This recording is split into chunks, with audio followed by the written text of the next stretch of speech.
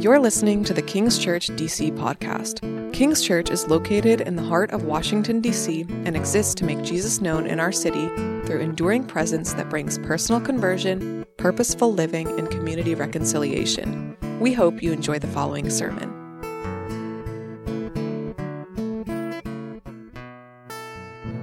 Well, good morning, everyone. My name is Wesley, one of the pastors here. We have a little tight stage set up today, but thankfully no one's fallen off, so that's a win so far.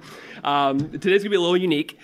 We like to preach through books of the Bible here at King's Church, and that typically means that we take a passage of Scripture, sometimes relatively lengthy, just like the one we have today, and we spend about 30 minutes speaking on that particular text.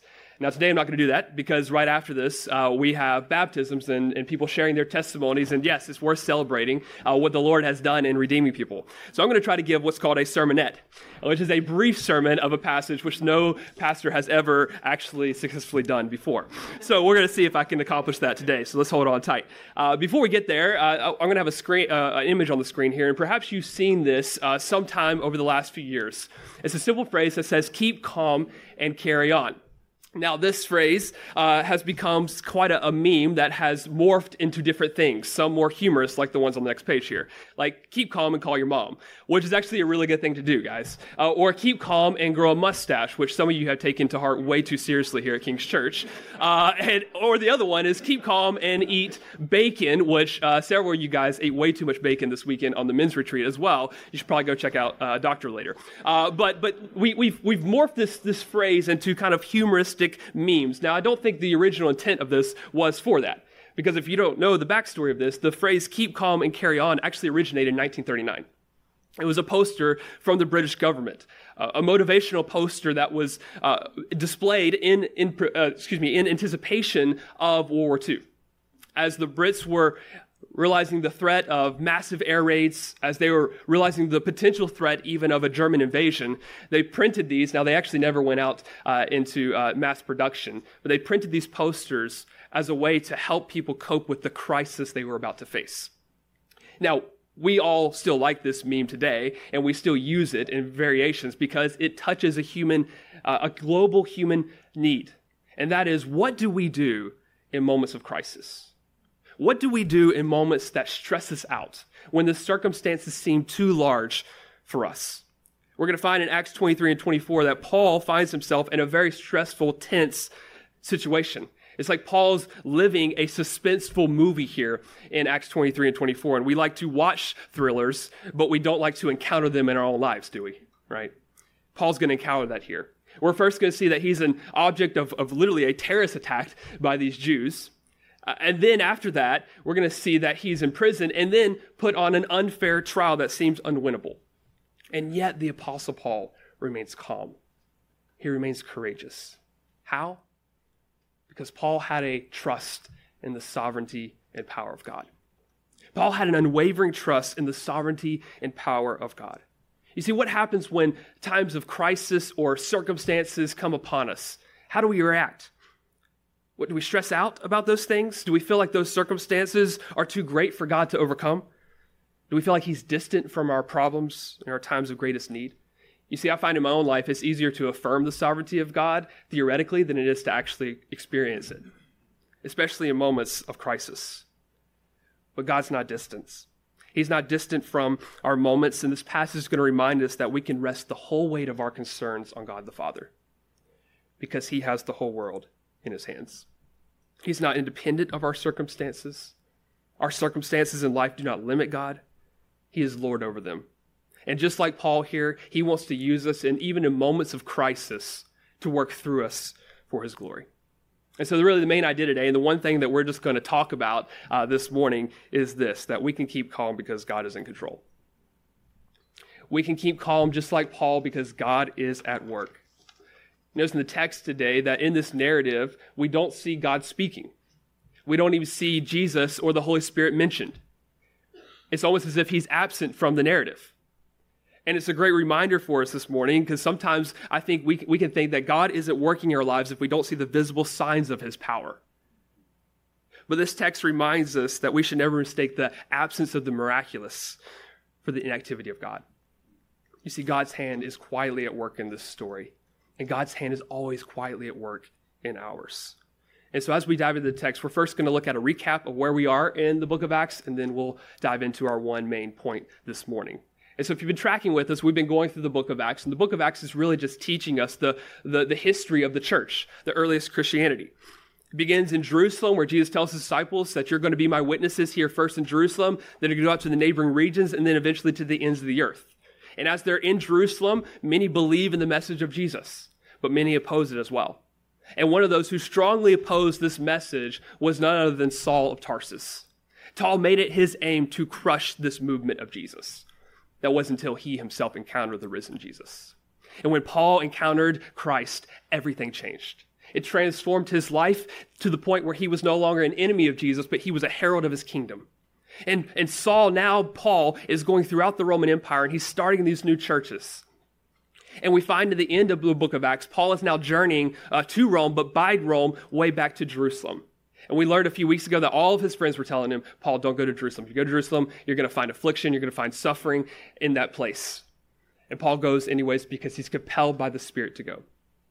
And as he goes, he's arrested. An angry mob tries to attack him. The Romans protect him, actually, and he finds himself in prison. And here we pick up in verse 12.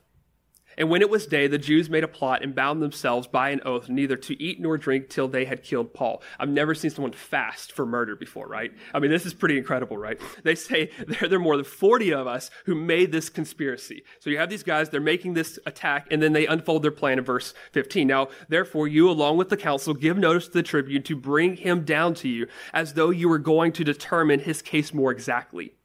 And we were ready to kill him before he comes near. And so they're going to ambush Paul. They're going to assassinate Paul here, but something happens. Verse 16. Now the son of Paul's sister heard of their ambush. So he went and entered the barracks and told Paul. And Paul called one of the centurions and said, take this young man to the tribune, for he has something to tell him. And so he tells them the story of what he's heard. And then verse 22 we pick up, it says, so the tribune dismissed the young man, charging him, tell no one that you have informed me of these things. Then he called 200 centurions and said, get ready 200 soldiers with 70 horsemen and 200 spearmen to go as far as Caesarea at the third hour of the night. Also provide mounts for Paul to ride and bring him safely to Felix the governor. Now this is an entourage, right? This is protection at its greatest for Paul. You see, the day after Jesus reassured Paul in the barracks, as we looked last week, to take courage, there's now these 40 men who are angry. They hatch a plan to kill him. This is a hit job on Paul, but God thwarts their scheme. And it reminds us of this simple truth, that God often uses small things to accomplish his great purpose. He often uses the smallest of details to accomplish his great purpose. We don't know how old Paul's nephew is here. We don't even know how close he is to Paul. And we don't even know how he heard the plan. Perhaps because they saw him as insignificant, they just openly talked about their plan, underestimating that he would be even listening. And yet God uses Paul's nephew here to thwart this assassination plan. And it's a reminder that the Lord often uses the little things, the things that we would consider insignificant, to accomplish his great purposes. There's no burning bush involved here for Paul. There's no angel sweeping in and bursting into the prison for Paul to rescue him. Paul's life is spared because the result of people doing what's right in front of them. God is using the ordinary actions to accomplish his extraordinary purposes. And this should be an encouragement for all of us today, because if God delights in using the little things just like this nephew, then God can use us. However small or apparently insignificant we might think we are, we're not to the story of God. We're not to the way in which he is redeeming this world. And God uses Paul's nephew to save him, and he uses this other guy, Lysias, who we read about in the text, to protect Paul, to get these Roman centurions to come around Paul and protect him, to get him to where his next destination would be. And that's where we pick up in chapter 24. And after 5 days, the high priest Ananias came down with some elders and a spokesman, one Tertullus. Now, Tertullus would be great in D.C., as we'll see in just a moment. They laid before the governor their case against Paul. And when he had been summoned, Tertullus began to accuse him, saying, since through you we enjoy much peace, which is totally false, by the way.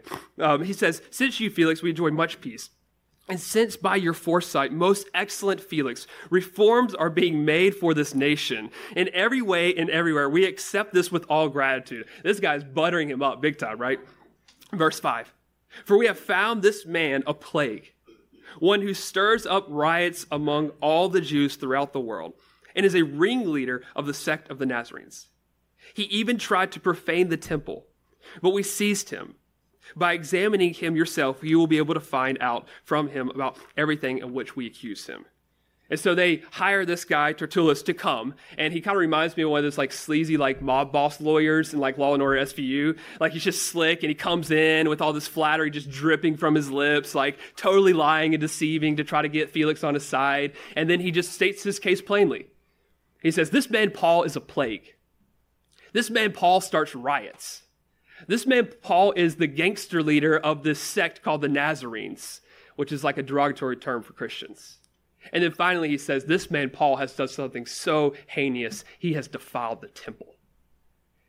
And upon examination, you will find that this man should be accused of these things. And so what does Paul do? After these false attacks on Paul, we pick up in verse 10, and he says this, and when the governor had nodded to him to speak, Paul replied, knowing that for many years you have been a judge over this nation, I cheerfully make my defense. Paul stands in the midst of a crisis moment, in the midst of suspense, when false accusations are coming against him, and he cheerfully makes his defense. With joy, with calmness, with courage, he speaks what the truth is. And right after this, he begins to break down these false charges, but then he does confess the truth in verse 14. He says this, but this I confess to you, that according to the way which they call a sect, I worship the God of our fathers, believing everything laid down by the law and written in the prophets, having a hope in God, which these men themselves accept, that there will be a resurrection of both the just and the unjust. You see, the truth of the matter, why Paul was on trial here, was not because he did any of the things that Tertullus accused him of doing. The truth of the matter was Paul was on trial because of the resurrection, because he believed in the resurrection. And so what does Felix do? Well, verse 24. After some days after this speech, Felix came with his wife, Drusilla, who was Jewish. And he sent for Paul and heard him speak about faith in Christ Jesus. How amazing is this? That God used all those small, insignificant details to get Paul to a place where he can openly proclaim the good news of Jesus Christ to this man. And then verse 25. And as he reasoned about righteousness and self-control and the coming judgment, Felix was alarmed and said, go away for the present. When I get an opportunity, I will summon you. Now we can read the rest of the story and know that Felix never takes hold of that opportunity. He has an opportunity here to hear the gospel and to receive it, but he doesn't. And in fact, to kind of save his own image, he keeps Paul in prison until he's no longer governor. Now, as we come to a conclusion of this story today, we get ready to celebrate baptism, I think Paul really gets to the heart here in his defense speech of why he has this unwavering, strong confidence in the sovereignty of God. The kind of unwavering confidence that despite him being in prison, despite receiving death threats, despite being on an unfair trial, he has this unwavering confidence in God's plan to work through him. And how does he have this? He has it because of hope. Notice what he confesses. He confesses that he believes in Jesus. He confesses that he has hope in God. Now, hope is something that we all want in life. But sometimes when we think of hope, we think of it in relative terms. In the sense of if we hope in other things of this world or other human beings, we're hoping in a relative sense. In other words, if I lend something to someone, I hope that they return it. If I work hard, I hope that I'll get that promotion. But it's not certain. It's not guaranteed. And sometimes we can think that we have control over our lives when the reality is we don't. And if we put our hope in ourselves or in others, that hope will always be relative. It will always be uncertain. It will never have the confidence and the assurance that hope should bring into one's life. But Paul says we don't put our hope in a human being. We put our hope in God. And when our hope is in God, then we can affirm that he has a plan, that he is trustworthy, that it is certain. And all that is because of the resurrection. You see, if we believe in the resurrection of Jesus today, then we can confirm that there's a God who is both good and powerful, who brings light from darkness, and who is patiently working in all of our stories for his glory, for our good, and for the good of this world. And it's the resurrection that meets all of our universal desires and needs today. You see, the reason why we want hope in this life is because we know that none of us want to endure the trials of this world. None of us want to face the evil of this world. All of us, if we really look down in our hearts, we want to escape death. We want to escape the troubles of this world. We want a love that never ends. And in Christ, all those things are promised to us. But not only are they promised to us, they are demonstrated and confirmed in the resurrection of Jesus Christ. Because in the resurrection, we don't just get a good life. In the resurrection of Jesus, we have a hope that is eternal. We have the eternal love of God. We have forgiveness of our sins. We have triumph over death and evil. We have the hope that all things will be made right one day. Why would we not want this hope? And Paul stands and he gives his defense. And the reason he can stay calm, the reason he can have courage in a moment of crisis is because he knows that God is at work. He can keep calm because he knows that Jesus was raised from the dead. And if he is raised from the dead today, then we can trust and we can rest in his sovereignty. We can know that he is working for our good and through us to accomplish his great purposes. And there's no better way to represent that today than through baptism, than to see what Christ has done in our life, and to know that we have a hope that is unwavering, a confidence in our God that no matter what circumstances you're going through today, he is in control. He is for you. He is with you. And just like Paul, you can trust him. You can put your hope in him today. Thank you for listening to this episode of King's Church DC podcast. If this sermon encouraged you, please like, rate, and subscribe to our podcast. For more information on our church and service times, please visit kingschurchdc.com. We hope you will join us again next week.